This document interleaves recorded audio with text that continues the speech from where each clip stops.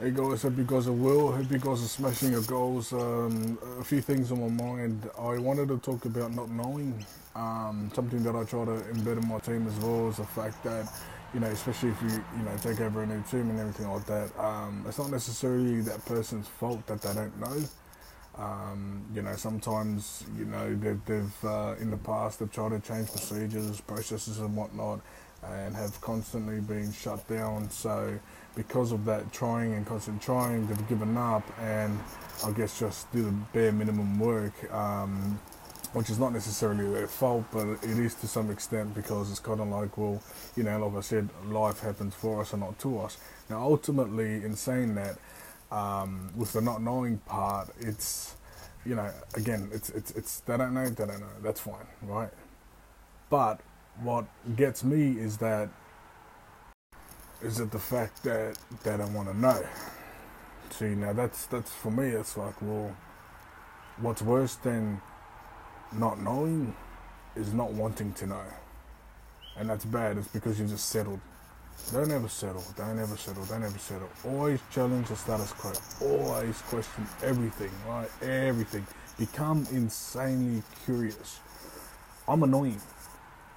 I'll tell that to everyone openly. Why? Because let's say, for example, on a Friday afternoon, everyone knocks off at 5 o'clock or something. 4:59, when the presenter, whatever. If you're in a meeting and they say, okay, well, does anyone have any questions? Guess whose hand raises up? Mine. Because if I don't know, I don't know, right? And if I don't know, that's all good, but I want to know, and that's the difference. A lot of people don't know and they don't want to know. They've got all these resources all around them, right? You want to know something, you Google it, but they don't. There's that much, resource out there. Like, it's not a lack of resources, it's a lack of resourcefulness. Everything that you need is there, all right? And even if it's not, you're not even going out to try and, optimize or utilize everything that's out there available to you, right? We've got to show you, so we've got it easy, man, these days, man. Everyone's like, yeah, cool. We have all this technology. It's awesome, putting people on Mars. Shout out, Elon Musk. Like, I admire all of these people because they challenge the status quo.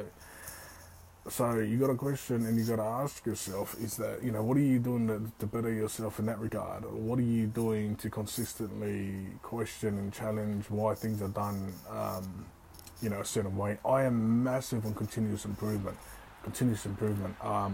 They say work hard or work smart. Do both, but ultimately you want to work smarter, okay?